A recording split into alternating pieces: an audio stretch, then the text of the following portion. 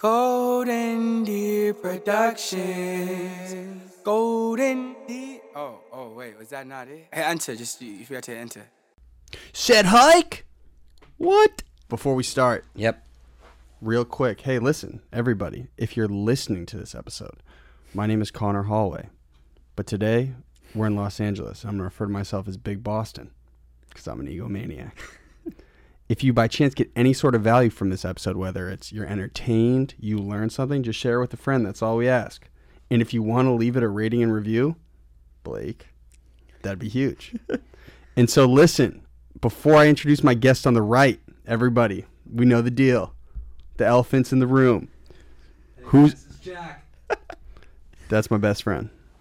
We call him Bix. Love Jack. Yes, sir. You got lucky today. Come on, Blake. Come Absolutely. on down. Me and Blake met in the. Higher. What's the name of the podcast? It's TBD right now. Okay, but when is it going It's to in launch? the works. I'm not with Mike and I figure it out. Okay, cool. Ooh. Blake's got a podcast coming. Then our host, Mike. Do you have a mic over there for yourself? I don't. I do, but I didn't activate it, so it would be worthless. Okay. Do you want to shout or do you want to What's come up? up? Okay, there's Mike again. Fresh. And listen, this is our second episode of our LA tour, Very exciting. and we have an incredibly astute and intuitive young man on the show today. Huh. Nick Warner. Woo! What is it? Do you want to say Nick or Nicholas? Nick. Okay, Nick straight. Nick's good, yeah. That's what they call you at the office, Nick. That is what they call me at the office. So, to be honest, Nick and I had talked when I was at PC, I don't know, like 2018 or something. Yeah. 4 or 5 years ago, right? Yeah, and so I had just Talking made, about entertainment. Yeah. well, I just made the film. I just made our film, The Adventures of Adderall Boy. And I was like, Remember. hey, man, I kind of want to get into this after school, blah, blah, blah. And you were so transparent with me, man. You're like, yo, I'm going to be honest, dude. You should probably play the internet. Like, yeah, I wouldn't come to L.A. It's, like, super competitive out here. I wasn't that, but yeah. But you were like... I gave you some ideas and I gave you some feedback. we listened. Yeah. And we said, hey, man, we got to build in Boston. Yeah. This is coming from the pro. Like, we got to do it. And so we kind of just started after just building in Boston, thanks to you. I don't want to take all the credit for that. And now we're in L.A. Yeah. Can That's you- awesome. Can you give a quick synopsis of who you are and what you do? Sure. Nick Warner, senior manager for originals marketing at Stars. Before Stars, I was Newly promoted. new job. I've been there a little under 6 months now. Before that, I was at Lionsgate doing creative advertising. So it's really just working on the marketing campaigns, positioning, strategy, the decks. It's kind of starting out before you start a marketing campaign, reading the scripts. How are we going to sell it? What's going to pop, what's not going to pop, working with our research teams. And then from there, as we get episodes in, creating all the creative assets. So trailers, Constant chaos. fires every day to put out. Is that the position you're in now? Now that you're more senior, are you more like problem solving, or are you actually Yeah. still on the creative? Oh no, it's a lot of both. And what I at Lionsgate, it was more so. I mean, all the studios are set up a little differently, but at Lionsgate it was primarily TV spots, trailers, anything AV. It was AV creative advertising. We would work closely with the digital team and the print team to make sure like everything was aligning and our campaigns were cohesive. But now at Stars, we have an originals team and it's 2 teams of 3, and it's just like it's kind of everything, very very much ownership of the whole campaign, which is really cool. So like I said, reading the scripts, meeting with the showrunners, telling them how we're going to sell their shows. Is it more of a pressure for you now though, because you're in a more senior position, or you're like, damn, Yeah, there's definitely a lot more pressure with like the ownership and the responsibility comes that more leadership? definitely, yeah, comes that pressure and more of the when a show debuts, and it how the ratings are, the subscribers, how many subscribers we're adding in any given month, and then just the overall landscape is just so competitive now where we're It's ridiculous. a smaller fish in a huge pond. There's just so many streaming platforms launching with a lot of money and really deep pockets. Is Disney Plus big right now? It launches November 12th. But people are really excited about Yeah. it, right? Oh yeah. Disney Plus will be huge, and they're going to bundle ESPN Plus and Hulu with that. So that'll be So you're big. pissed. You're pissed. No, not at all. It's an exciting time to be in entertainment. I mean, it's always changing, and the marketing landscape. Marketing, entertainment, content, the content boom. it's going to continue to grow, at least for the next couple years. I don't know if it'll die down anytime soon. It's kind of like an arms race of content right now. I wonder, Yeah. like, are people ever going to get sick of seeing like just constant stuff on their phone? Are people going to shift more into audio, do you think? Are people I going to don't shift more know. into I don't video? think so. I mean, have you heard of Quibi? No. What is that? Jeffrey Katzenberg and Meg Whitman. He was. I'm going to be honest. You drop a lot of these LA names. I got no clue who they are sometimes. He was the head of Pixar for a while, or high up there, and at Disney. He is launching Quibi, which stands for Quick Bites, and it's going to be he's betting on the millennial audience to come in and watch everything on your phones. So it's going to be short episodes. I'm talking 5-10 minute episodes, 10 episodes maybe. I'm not sure if it's going to be everything at once or linear, like once a week or something like that. And he's banking on everyone paying. I think it's something that's going to be like $4.99, $5.99, and they're watching on your phone. So it's just interesting. And people already spend so much time on your phone. It'd be a lot to ask, which I still see people on planes watching Netflix on their phone. But like to ask someone to only watch 10 minutes, think about people that are really busy and you want to go to bed and you want to watch something. Open it up on your phone. Well, it's convenient. I think humans would rather be sedentary. Mm-hmm. And he's signing a lot of really good big names and talent. And I think that they're understanding the platform they're going to be on. So something that on your phone, you wouldn't want to watch all of Game of Thrones on your phone. So I think they're. But who knows? Who knows? I mean, but I think the shows, they're going to be innovative, and they're going to be like, I heard one thing where they're going to have a horror show, and you can only watch the show past midnight on your phone. That's mad. So like smart. things like that, and he's challenging his engineers to get really innovative and interesting things like that. And like you have to airplane all your other apps, maybe. Yeah, it's something weird, and they're doing news shows, and they're going to do all these other. So it'll be like, I don't know. I think it's going to be big. They're betting a lot. They're going to have advertising as well. So we'll see. So are you in a position where it's like, shoot, like I just got into the streaming space, and now the industry's already changing. Shoot, I have to like adjust really quick. Kind of, yeah. I mean, you need to be up on everything. So like, you need to. I pride myself to really push myself to be so up on everything. So whether that's reading all the trades every day, reading Adweek, listening to podcasts, watching as much as I can, and just knowing the latest, because things are changing so quickly from an advertising perspective, from a content perspective, and as marketers, like you just really need to. I think the main thing is, which I learned from my old boss at Lionsgate, just kind of have a holistic approach and understand everything going on, because it all feeds into marketing. So whether that's being up on food, sports, culture, what's going on in the news, all that kinds of stuff, it can affect your campaign and what you put in, and the TV spots that we're making, and the advertising, and who we're trying to hit, and understanding people, and all that kind of stuff. It all feeds into marketing. So just trying to stay up on all that kind of stuff. So you're totally consumed all the time. Are you? Yeah, it can be a bit overwhelming, but like, yes, to a certain extent, yeah. Do you feel overconsumed? I do. What's your iPhone time looking like? Your screen time, is it ridiculous? I think it's averaging between 7 and 8 hours. That's not absurd. Yeah. What are you at, Jack? Because you're really low. Probably like 4 hours or less. Yeah. What are you? 3. No way. Yeah, 'cause I Maybe I was 5. I might have lied. No. Well, I mean, I push out a lot of content, so I'm closer to like 7 too. But dude, I'm started to like totally think I'm losing my mind. When you go to sleep, are you ever thinking about the content you saw earlier in the day? Oh yeah. That is the scariest shit ever. Some of my best like ideas and stuff, like they say, like the shower thoughts. I have a whole notes section in my phone of just, I'll be like trying to go to bed, and I don't fall asleep easily. Like my head's still spinning all the time, and I'll just have a random idea of a show, or it'll just hit you at the most random time, and I just write it quickly down in my notes before I forget it. Wake up the next day and talk about it with my boss. I mean, like when you're in bed, right? You got you and your wifey. You know what I'm saying? You guys are chilling, like, oh my god. Not my wife yet. Okay, wifey, it's your shorty. So when you're on your phone, like let's say you put your phone down for the last 2 hours of the day, are you thinking of stuff you had seen on Instagram earlier in the day, or you had seen on Twitter? Oh yeah. I mean, as a society, I think we're always on. And I talked to my mom about this too, with even in the last 5-10 years. Like my mom worked at Disney Publishing in New York for 15 years, and she would talk about how you clocked out, you go home, and that'd be it. There's no phone, and there wasn't this expectation of you to always be on in the business sense.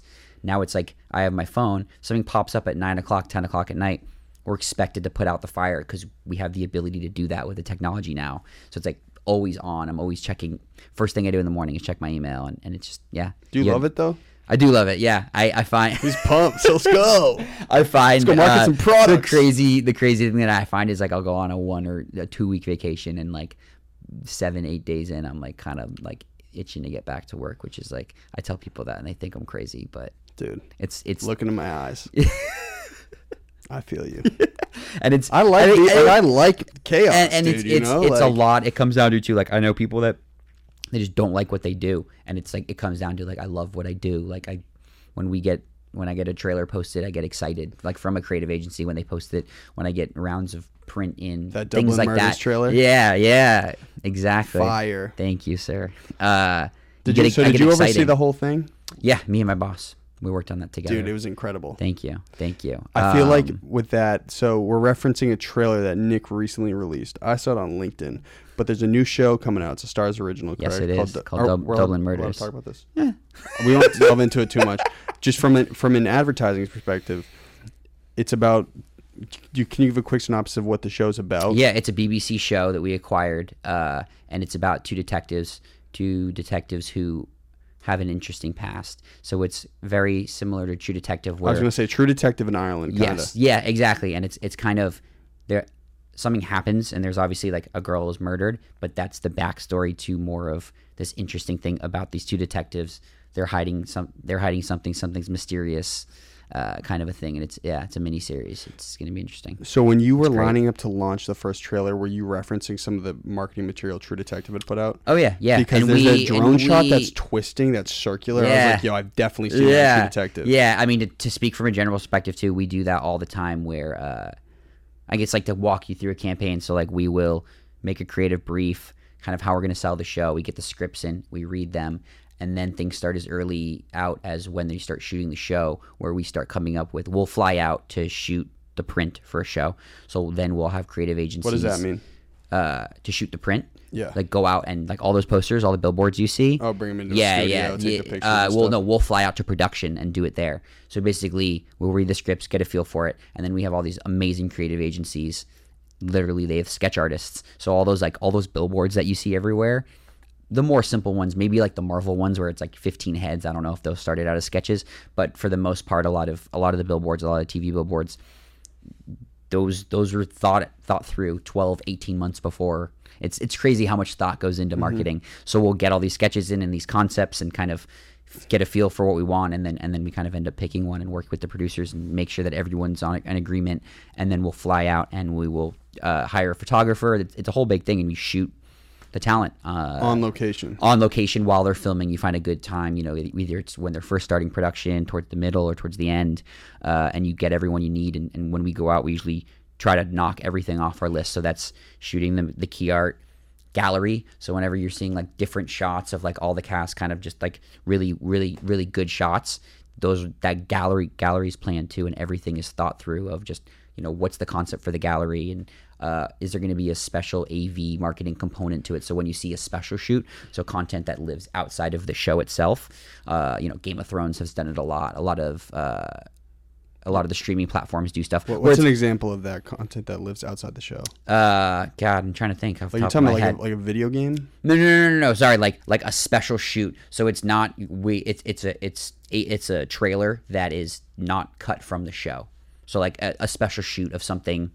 I'm trying to think of an example of something. Yeah. Game of Thrones did it a lot. Yeah, Game of Thrones did it a lot. So it's just like it's like a special shoot. So whether it's like Game of Thrones, even when they released, I'm trying to think. Okay, I'm a little lost in the woods on here. So wait, so you mean they shoot like an AV, a special shoot? So we'll come up with a concept. So just like for example, like you shoot a trailer that's not content that's in the show.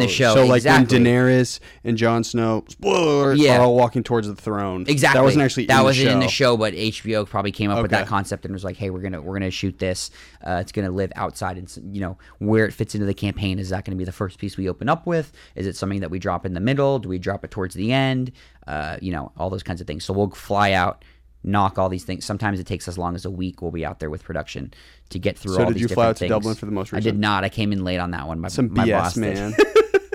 And so yeah, so then you knock that out, get all the footage back, get the photography back, and then these creative agencies that we work with, and we work at Stars, we have an internal team too, so we'll have both working on stuff.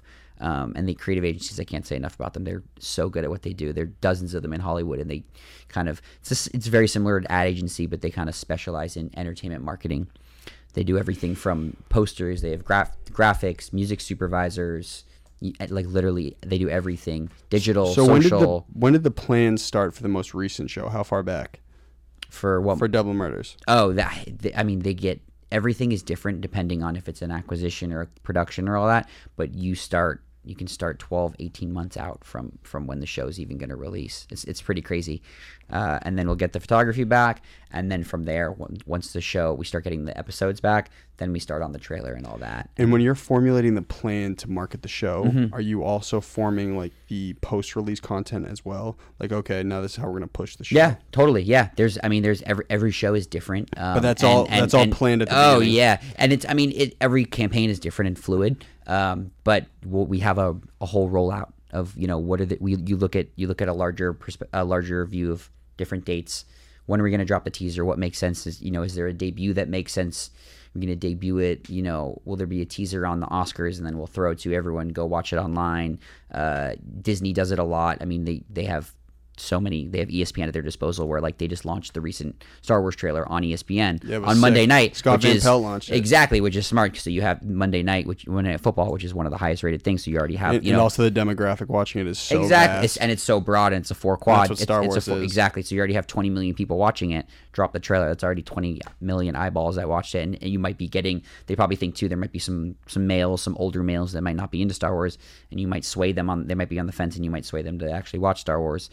I'm seeing that movie. It looks fire. Yeah, it looks really good. But yeah, so there's a whole rollout. So I have a whole rollout of everything we're gonna do, and our team, the originals team, we work closely with our digital team as well. So they're doing all those ads you get served on Instagram. We kind of work with them to create some of the content. They'll do a lot of it on their own, social posts, all that. And You're the devil, man. You're spamming us. and they'll work really close. We'll work really closely with them, and you just kind of work on the whole rollout, the cadence of it. Making sure that you have enough assets out in the world at a certain period of time. What makes sense when. Looking at the story, the sport. Of course, there's spoilers and all kinds of TV, especially TV shows. That's been coming from Lionsgate and the theatrical side. It was, you use the first 60-70% of the movie. Everything else is kind of a spoiler. TV, it's like we can only use the first couple. Yeah.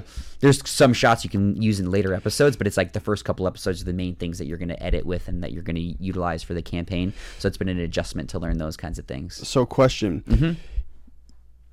Stars is newly becoming very prevalent, at least from an outsider's perspective like mine, with how big Power is Power getting. is huge. So Yeah.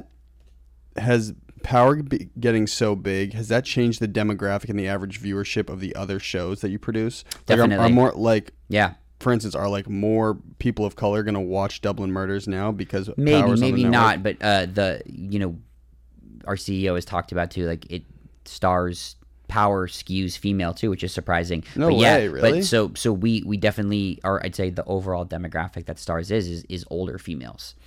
So our programming team, when they hear pitches and stuff, and they go to greenlight stuff, they look through that lens of when they're going to greenlight shows and order certain shows and pitch on stuff. So Does The Office skew female too? I don't know if The Office skews but for example, The Office wouldn't really make sense. A comedy sitcom. I mean, like your. I Office. thought you meant the show. Yeah, no. Dudes love The Office. No, our office totally, yeah. And Way more chicks in The so Office. my CMO's a woman. She's awesome. My whole team are women as well. Yeah, it's a lot of women. Did you grow up with and women? I think, yeah, you? I grew up with 2 sisters. Me too. Yeah, so I'm very comfortable in the office. I really like working with women.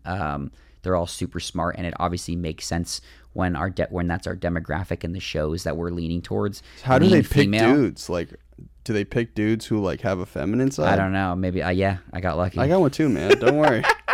I'm pretty metro, honestly. Keep it a buck. I'm really obsessed with my body now. But yeah, I mean, yeah. So Power was huge, and Huge. and that definitely lays the groundwork for there's obviously more spin-offs for that, the Power universe, if you will, in the works. That's actually the other marketing team that works on Power.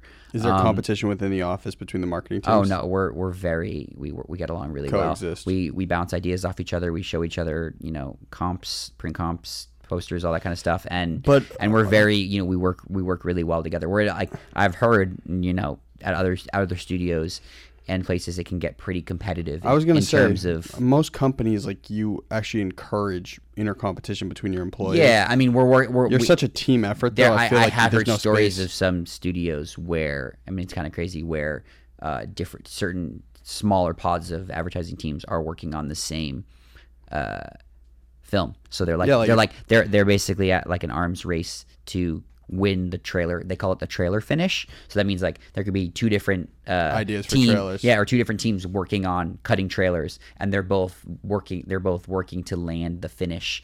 And I mean, I think in a way, like you said, it can bring out like being competitive. It can bring out the best in the work, but also, I mean, personally, I think it can also breed not the best work, if I were atmosphere. You and I wanted a raise, I would go straight to the Power office, douse every piece of document they have in gasoline and burn it. Bad idea. Because then, like, dude, I'm the only one producing the show out here. Cut that check. You know what I'm saying? Yeah. So can you kind of elaborate a little bit on how you started and you grinded up to the point you're at? Because Definitely. You were like stock boy mailroom. Yeah, close. So I guess my full story is, grew up in Jersey, wanted to get away for college, went to LMU, Loyola Marymount University, got in there, and a couple other West Coast schools.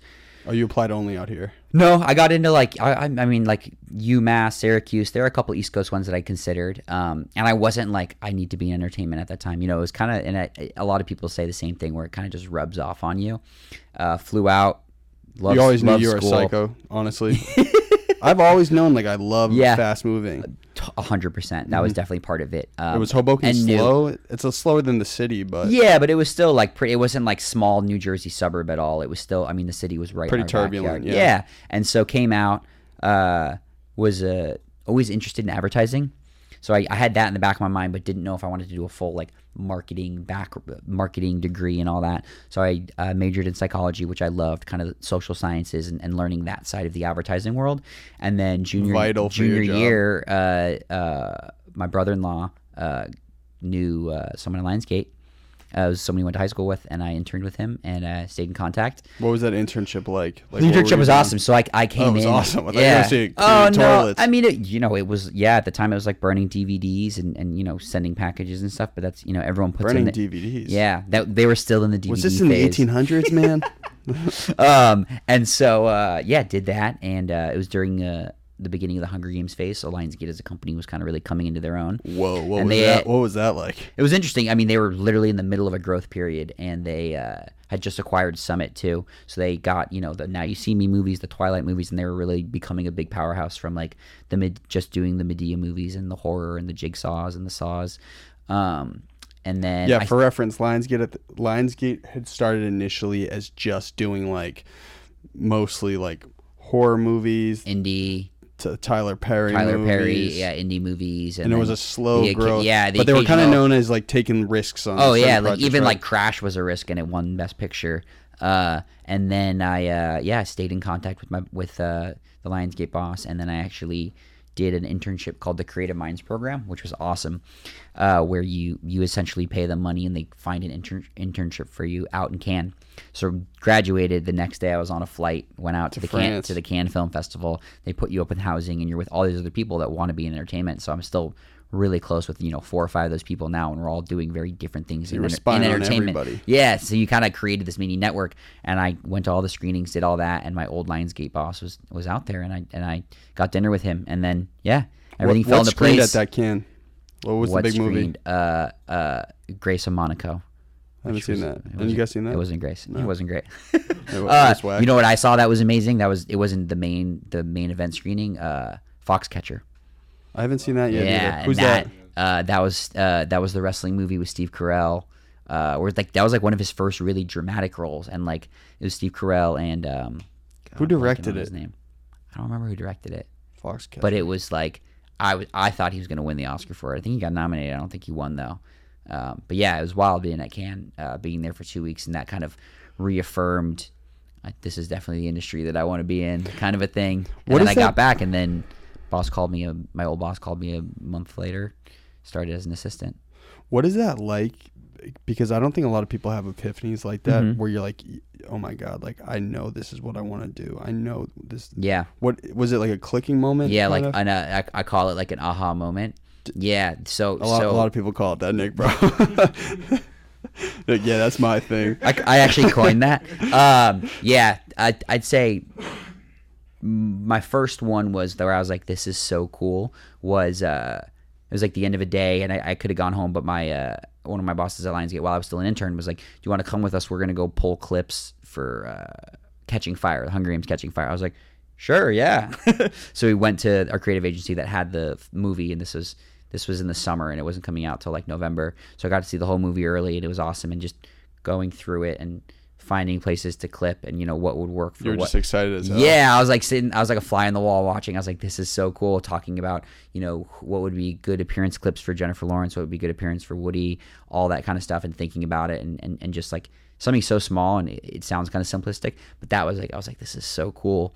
So that was like the first one, and then as an intern, still, I didn't creatively work on the trailers there, but like the trailers that I kind of watched my bosses oversee, and then going into theaters and sitting there and watching the trailers play. And I Was it like a gratifying experience? yeah, kind of? I mean, I hadn't even like worked at those yet. I worked on them directly as an intern, but it was just cool. And it's also cool to, like I said to you earlier, like people don't realize the amount of thought and research and time and all the stuff that goes into the marketing materials. Like before I even got into this industry, I thought like, oh yeah, 2 minutes, and the trailer's 2 minutes and 30 seconds of the best stuff in the movie. There's so much that goes into it. There's a lot of those movies, you have 5, 10, 15 different trailer cuts. There's so much thought. There's testing and research and audience reviews and all this stuff that goes into it.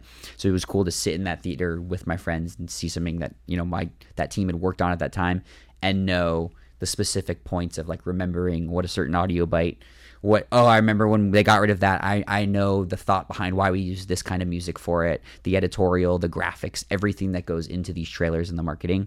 Like thinking, it's just all really interesting to me. It was really cool to see like, all the different thought of every small thing that a lot of everyone else in this audience doesn't realize went into it, but I do.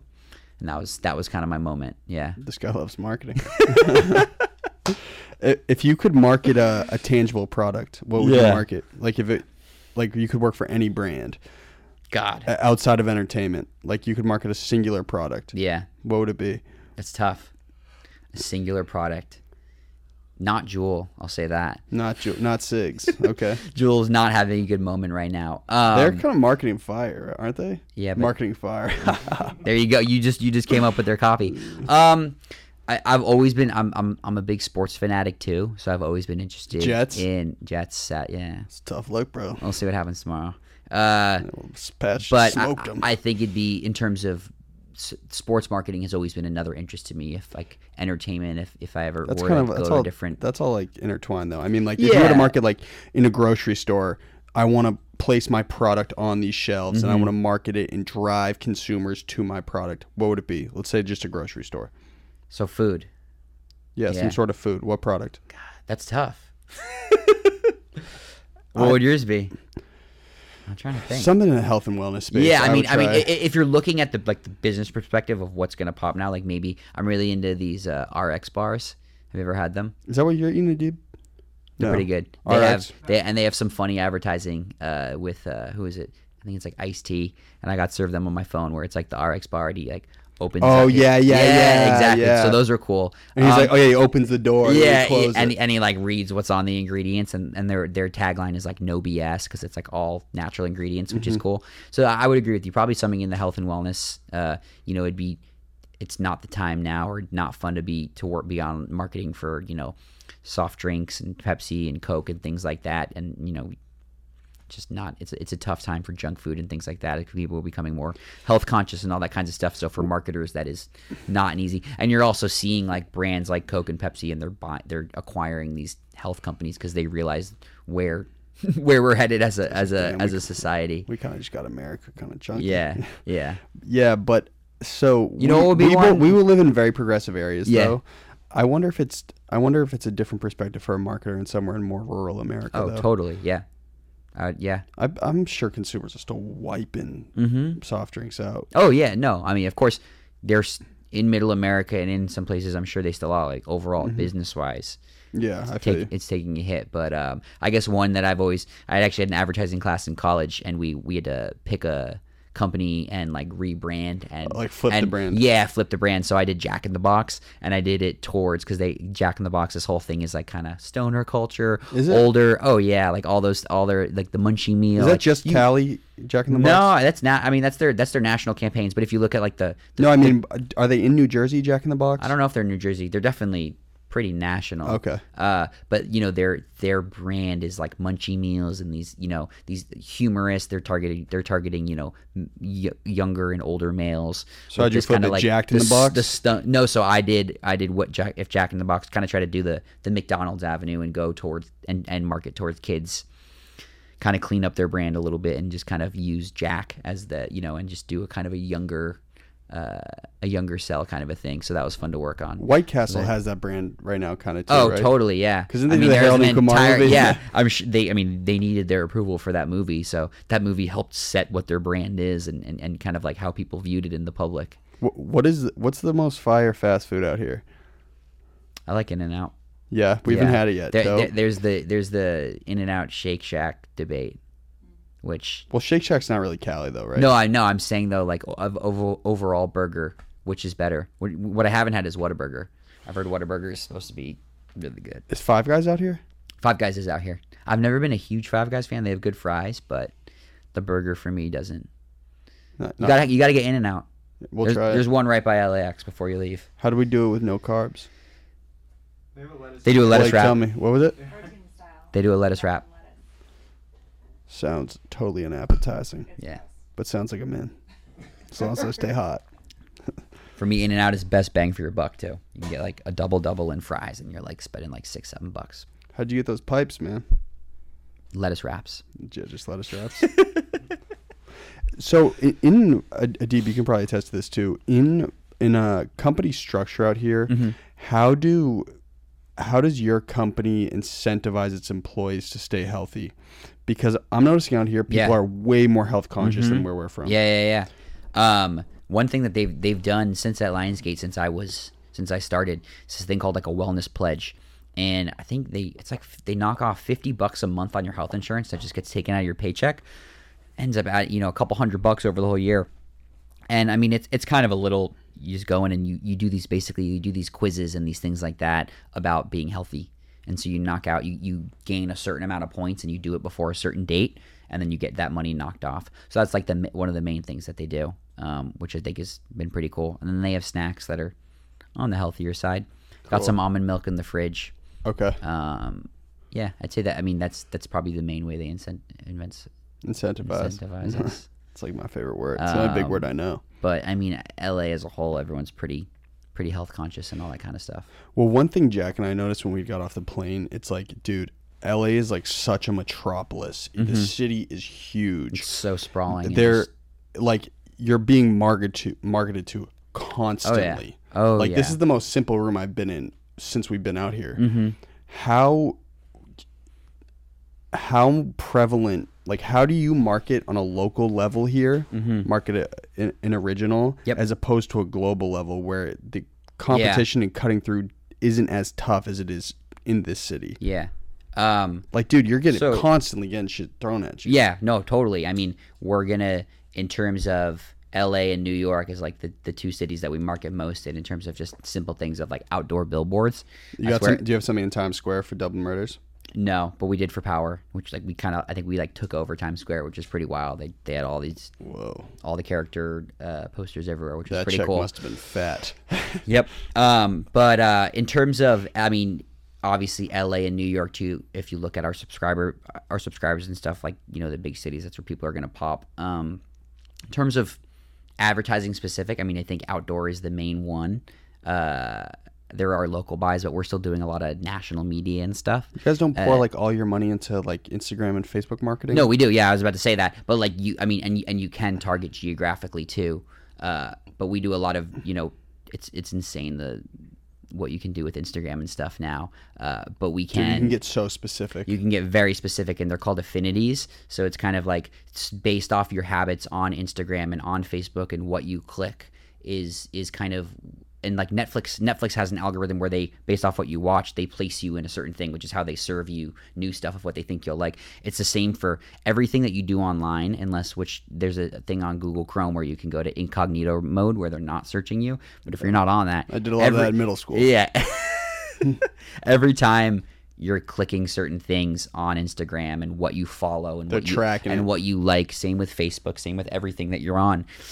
That's data that we're getting. And so basically, like, for a show like Dublin Murders or any other kinds of shows, then we can say, what do we want to target? We want to target older women that like crime dramas. You can target that. You can get so specific though. Older women that we know have like SVU and watch that.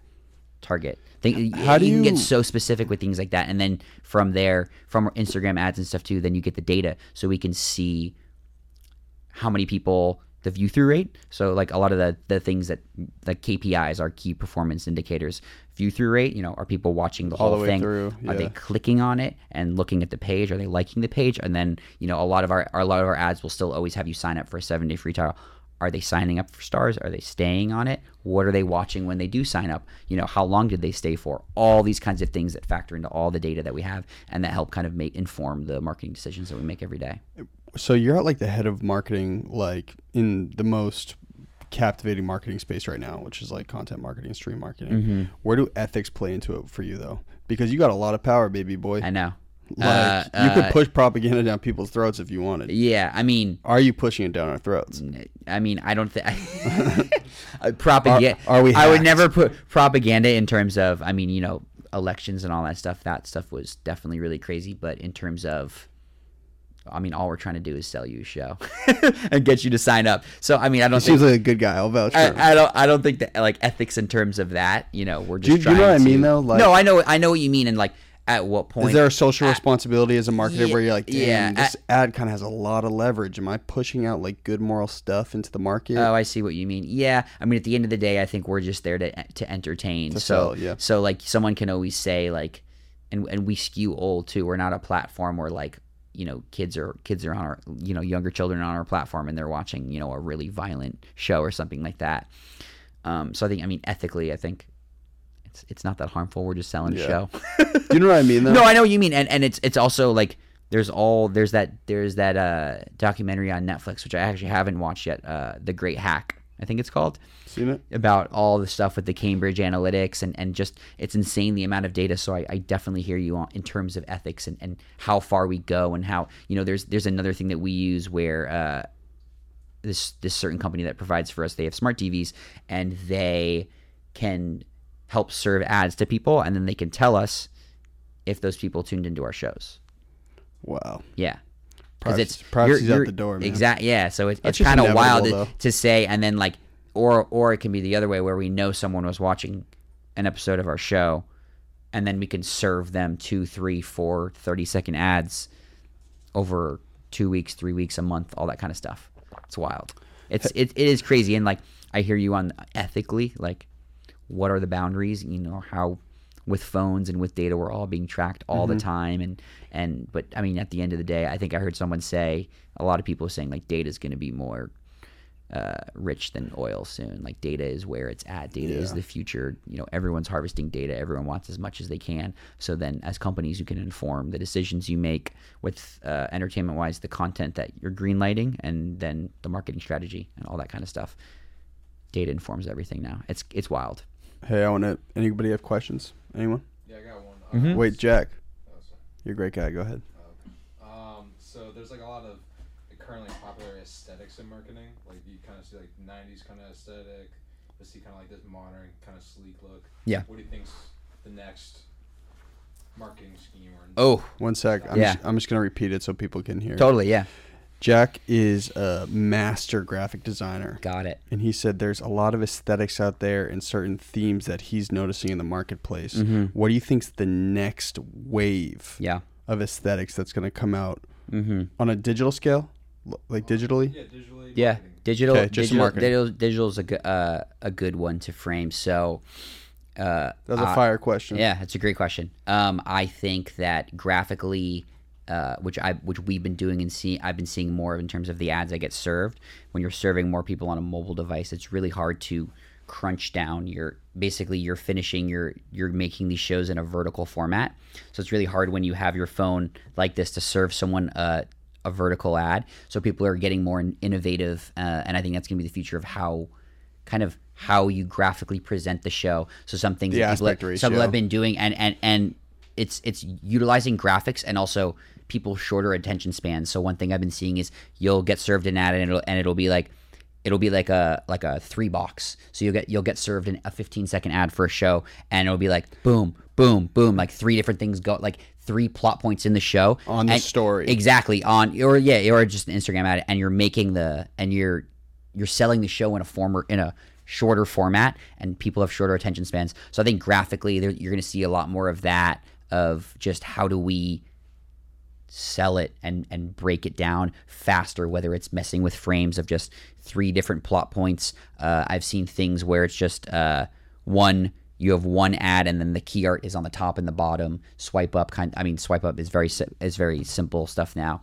And I just think if you're not verified. Not if you're not verified. And I just think people are going to get more innovative in terms of that. Another thing is like more interactive ads. So I remember, what was it? One ad that I loved was for A Quiet Place, where it was an Instagram ad. So I was going through my Instagram, and then I swept through and I got served the ad, and it was the automatic. When you turn your volume down on your phone, what I saw on my screen was a graphic of my phone, the normal phone volume you see on an iPhone, and it was automatically getting turned down. And I literally thought someone had hijacked my phone. So I was like, instead of swiping through the ad, I was like, what's going on? And then it said, be quiet. And then it dove into the Quiet Place ad. Genius. So you're going to see more. I think you're going to see more ads like that are interactive. So people, now with Netflix and stuff, overall viewers and consumers are getting used to not having ads. So when we do have ads, we're going to have to get more innovative of interactive ways, and how do we bring them in? I think another one that got banned from YouTube was The Nun had one, where it was a 6-second ad between your 2 things, and it was literally just the nun popping out and screaming as loud as it could at you, and that got banned from YouTube. That's fire. Because it was like deemed too scary or something. But I think you're just going to see more. People are going to have to get more creative, and like that example I just said, of more interactive and kind of drawing you into the ad, as opposed to just a typical 15 or 30 second spot where right from the get-go you're being sold something. Because people today with ads especially don't want to feel like they're being sold something right away, whether it's a product or whether it is a show and saying you should watch this. So how do you get in, and how do you convince people to watch something from a more creative standpoint, I guess. Yeah. Hey. Answer, man. Yeah. Hey. Blake, any questions of you? Magic Mike? With all the data, Yeah. why are we caught in this bubble of remaking old movies and shows? It just seems. I agree with you. like what is happening Yeah. now? Well, let me just reiterate. Yeah, just so you can get totally. it.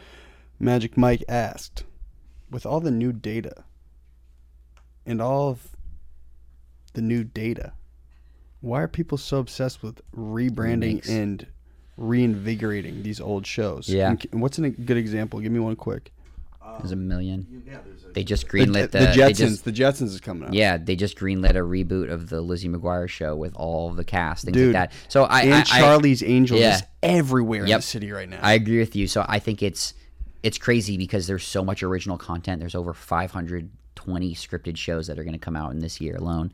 And I think it's insane. But I think what it comes down to is, and I don't want to say Hollywood is lazy, but to a certain extent, yes, sometimes. And I think the main thing is it's already built in IP. So you think from a business perspective, whether it's selling tickets or even streaming, you can say, oh my God, Disney Plus is they're going to do a new Hocus Pocus, and then the people my age that grew up with Hocus Pocus were in already. You're already in. Whereas if I told you, like, if I sold you a log line on a new show and I was like, you should sign up for this streaming, or like there's this great new show, and you explain it to someone, that doesn't have as much gravity to it as like the main thing is it's already a built-in IP. So you already have that, and then you have an older audience that are gonna show up, or if you do the remake right, will show up. It's the same thing with thing with Joker and all those kinds of things. If you execute and you do it well,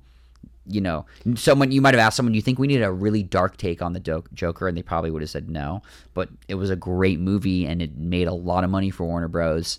But I think overall it's already it's kind of easy to a certain extent, and there's already a built-in IP there. And people are then going to show up and either subscribe for something like that, or if it's a new reboot of a show or of a movie, they're going to show up as well. So like, why do we keep making, you know, in 20 years, how many trilogies of Spider-Man are we going to have? Who knows? Well, dude, But people continue to show up. And the other thing too is like, I think Hollywood they'll never stop making it until there's one really bad that loses them money, and then they're like, all right, well, we're going to stray away from that for a while. But then sometimes they even come back to it 10, 15 years later, because they think if we wait long enough, people will have forgotten about that really bad reboot we did 10 years ago, and we'll do it now, and we'll reintroduce this new generation to the new Spider-Man or the new whatever it is. I think nostalgia marketing is so effective. And that as well. Playing on nostalgia, like think of the show. Like Jack and I branded our whole 4th season based off Avatar: The Last Airbender because it was our favorite show growing up. Nice. You know what I'm saying? I haven't seen it, but I hear good things. It's incredible, and it was like 15 years ago, but Yeah. it stuck with us always. And people always want to revisit moments they had when they were growing up or they were younger. 100%, and that's it too. So it's the That's why built-in Star Wars IP, is still obviously and it's a the massive nostalgia, yeah, and it's like the memories. Like when I went to go see the Force Awakens when they did the first reboot, You it was bawling like your eyes out? I didn't cry, but it was like Come on, Nick. Come on, brother. I was close, but Okay. you're so right too. That should have been my other part of the answer, is the nostalgia of it. So it's like I think back to when they re-released The Empire Strikes Back in theaters, like my 8th birthday, and me and 10 of my friends and my parents lugged everyone to New York, and we went to go see Empire Strikes Back. I'm like, it's a memory. When I see a Star Wars trailer, that just pops up in the back of my head. That music, those things, that kind of. So I think you're right. The nostalgia as well plays into it. That was your birthday party? That was my birthday party. You saw The Empire Strikes Back, yeah. Did when they it- re-released it. Did anyone wet the bed in the theater? No, there was one girl though that was scared of Yoda. Scared her, so she had to walk out, and my sister walked her out of the theater. I went to a birthday party. Which I get it. Yoda's scary to some. No, he's actually like the most kind character in all of film history. Yeah. But To an 8-year-old though. well, growing up, we went to a theater Yeah. movie party, and we saw the movie Master and Commander. Mm-hmm. And I was wearing sweatpants, and I fell asleep. And this was back in the day when I was like, we actually weren't that young. We were like 12 or 13. And I fell asleep and I peed myself. Was it all the No, it was just was it like- all the ocean on screen that got you, Well, I got to be honest, dude. I don't know why. It just or was it that boring? it was just a really traumatizing. I don't. Oh, so you were scared. I wasn't. I'm traumatized that it happened. Oh, got and it. then I was like, walked- Master and Commander wasn't that scary of a movie. I know. And I walked out of the theater, and there was a big wet mark on the back of my sweatpants. Oh, this. Sorry, I thought you watched it at someone's house. This was in theaters. Yeah, so like everyone in the theater was like, "What the fuck happened to you, kid?" Like, they're like, "Dude, this movie was PG." You were like, it was so good, I couldn't get up to go to the bathroom that I just had to pee myself. I was like, "Yeah, there's some of that root beer, man. I don't know. I couldn't Extra control large, myself, man." dude." Oh my god. All right, give me your favorite project that you've personally worked on Oh man. with Lionsgate and Stars. Yeah. I mean, I'm so new into the stars thing. I would have to say, I mean, there's a couple that come to mind. I think it's really funny that you were working on Tyler Perry movies. Yeah. No. It's awesome. And like with things like that, of course, it's you just have to. We use our research department and stuff, and you just have to get, and they give us data and stuff, and you just have to get into the headspace of that demographic and what kind of a trailer will they like, and what kind of Were you hanging out in different neighborhoods? Yeah, no. But I will watch, I'll watch, when I was working on those things, or now at Stars, we have a lot of African American shows. I'll watch a lot of that content and see the kind of shows. We also have data where we can see people that are watching Power and what they're watching on other networks. So and I'll dive in and watch those kinds of shows as well, just to be kind of better informed, and I also just enjoy watching everything. Well, So Adib, you'll love this. Nick did all of he was like a central figure in marketing Oh, for the no. Uncle Drew movie. You were right. Yeah, I mean, I worked on it. I wouldn't say central figure, but I worked. Yeah, it was a fun one. So were you diving into the brains of like NBA fans for this, or like Pepsi fans? There's a part. Yeah, there's a part of it. We had a lot of partnerships on that film as well. Really and I interesting concept. Yeah, definitely, and it was definitely a difficult marketing campaign because not everyone had seen the Pepsi, because it was basically a riff off of off a character created from a commercial. So it was like, and I would tell people like what I was working on, and they were like, it was like people had to like do homework in their head of like, wait, wasn't that ad with Kyrie Irving as? And so people were confused. So it was definitely a difficult marketing campaign to sell, where we're just like, people thought that it was still going to be almost like a Ashton Kutcher punk show. People thought when we first announced it that the movie was still going to be, oh, it's Kyrie Irving and he's dressing up and he's joking around. Exactly, and he's joking around and he's fooling people, like almost like a Jackass kind of a movie. But it wasn't that. It was like, no, Uncle Drew it was scripted, and Uncle Drew is the character. Like, there's no Kyrie Irving. Obviously, he plays him, and so that was definitely a difficult thing to overcome. There were a lot of Boston artists on the soundtrack. Oh, nice. Uncle Drew. Yeah, that was a fun soundtrack. Yeah, that was like sick. We had a producer on the show in Boston. One of my buddies worked on that soundtrack. The guy in Lionsgate Music at the time. Fire. Yeah. Favorite project though. Back to your question. I think for me, in terms of, I always go back to this one in terms of difficult sell, very collaborative effort with everyone in marketing, whether it was partnerships, print, AV, publicity, everyone working together. We worked on this movie called Wonder with Jacob Tremblay and Julia Roberts and Owen Wilson. It was about the kid, right? Yeah. Mm-hmm. Based off a book. Movie was dope. It was good. And it was good movie. We do a lot of like testing and stuff, and like the Oh, you were telling me about this. Yeah. And so it was definitely it was a hard sell too. And weren't you showing it to classrooms and stuff? So our partnerships team did a really great job of partnering with teachers, because it was already based off a book, and a lot of younger kids read the book. So they did like a classroom, like teacher classroom kind of a thing, go through the book, and they had like exercises and stuff. So we got all these kids excited for it, and then we bought out theaters for whole schools and classrooms, and got word of mouth going. But it was definitely, as a campaign, it was just a really collaborative effort across everyone, and we all worked really hard. And I think the overall, we surprised everyone. Like, the overall expectations were not high, and we ended up going, and we made like 130 million domestic, which was kind of crazy. Is that how you judge a successful campaign? Is the money the movie makes? That is a tough question. To a certain extent, yeah. Which is when I worked in theatrical, yeah. But you can also, every movie, and even now it stars, every TV show we have our own goals for it. So yes, you want as many people as possible to see the movie.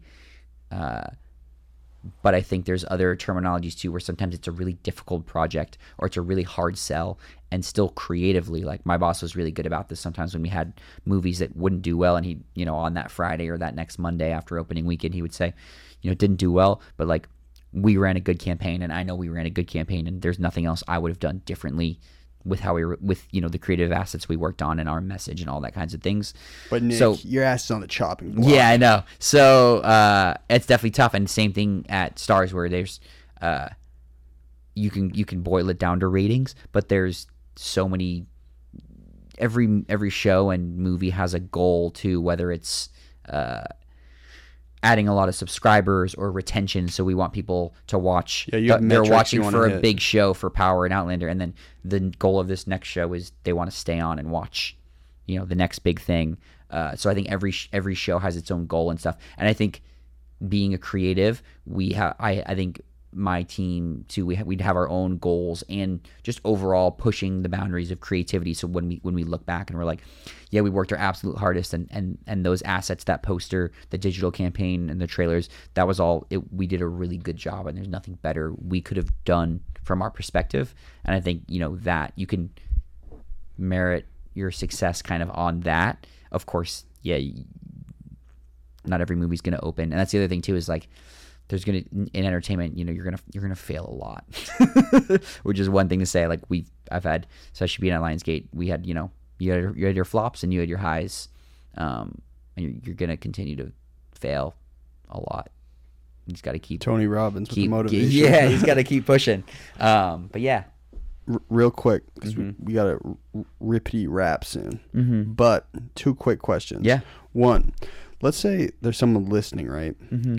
And all of my friends personally, a lot of them want to get into, if not the agency side, Yeah. just like the entertainment business. Yeah. A lot of them, they might work corporate jobs, Mm-hmm. and the entertainment business fascinates them. Yeah. What sort of disciplines and characteristics have you noticed for people who have longevity in the industry? Totally, yeah. Kind of like what I went back to. I mean, passion is the first one, of course. Be passionate about it if you're in it just for the image and like just to make money and things like that, or to get your name, but you're in it for the wrong reasons. So I think passion comes first and foremost. Kind of what I was talking about earlier of being up on everything. That I think as a characteristic and overall, you just really need to be in the know all the time. You never know who you're going to bump into. You never know what kind of meetings you're going to have with certain people. Just to know, you don't have to like watch everything, but just to be aware. Exactly, be aware and be in the know of everything. I think compassion and kindness goes a really far way. Tony Robbins. You've got a lot of there's still a lot of the older mean Hollywood people I've come across and interacted with, and I think it's becoming more of an industry where kindness goes a really long way. I think that's globally right yeah now. Oh no, This totally. is a But shift. like you look at, like, you watch Entourage and you see like the Ari Gold, and like that's a lot of people's perceptions of an agent in Hollywood. One of my best friends is an agent, and he's not like that at all. And I think that and people think that you have to be like that to go far in the industry and to make it, when it couldn't be further from the truth. I'm actually reading Bob Iger's book right now, which I highly suggest. Not a huge reader. For your listeners, it's called The Ride of a Lifetime, and he kind of talks about his compassion is he was the CEO of Disney, and he talks about that. And he said one thing that was kind of like, he said he always made it a point when he was high up in every meeting to engage or at least acknowledge every person at the table, whether it was a 15, 20, 30 person meeting, which I think even something as small as that goes a long way. I've been in a lot of meetings where you have these big egos come in and they don't pay attention. They don't give, we're all still human and people at the end of the day. So I think when he said that, when I was reading and he said that, I was like, wow, that's a really good, it's a good point. So I think kindness, compassion. Okay. I need you on a 30-second answer for this last question. Okay. You ready? Go for it. We're on some boss talk, right? Mm-hmm. Me and you, 10 years. Yeah. You'll be like, if I'm estimating, you'll be like 38. Sure. Okay. We'll call it that. I'll be 33. Yeah. Jack will be 56. Mm-hmm. You have the biggest podcast around. Benjamin Button. Yeah. Where would you like to be positioned? Like, you're on some boss talk. 10 man. years. Yeah. For real, though. Like, yeah, honestly. of course. I mean, for me and where I'm at now, of course, everyone's going to say like CMO. Be awesome. Fire. Yeah. Of a company too that I truly believe in, and a company there I believe in the content that they're making, and the stories that they're kind of telling. And you'll be like marketing, like teleporting Yeah. services and Yeah. stuff. Who knows what we'll be at that. So that's probably the end goal. We'll see. It's a journey. We'll see how it goes. But then I have always had this itch and this idea of kind of TV development and production, because I always just watch these shows and I'm in such awe of all the creative and the ideas and everything that goes into the writing and the producing and the shooting and all that kind of stuff. So maybe it's a second career later on or something like that. But Executive even, producer. Even trying to dive into that, I don't think I can write, so I'll never be a showrunner who can write his own show. I don't think. I've never tried, but touching the production and creating a show and really having ownership of it, because right now I have such respect for the shows that I work on. You want to try the other end? I'm a creative in one aspect, but they're the one actually creating the material that I then get to boil down and sell a certain cohesive message to the larger public. But I'm always in such awe of like when a show comes together and you're like, there was dope. 2, 3, 4 years that went into this show, and I just think that's so cool. Yeah. Hey, man. I've actually really believed in what you're going to get done. I honestly think let's run an interview in 10 years. You'll probably be a total boss. Yeah, I'll set a reminder on my phone. 10 years from I today. know. What our phones going to look like? They're going to be like holograms. We might not even have phones. You watch Black Mirror? I watched one episode and And it shook you? I had a similar Master and Commander moment. Shifting, so I was like, whoa, stop. At the age of 22, nice.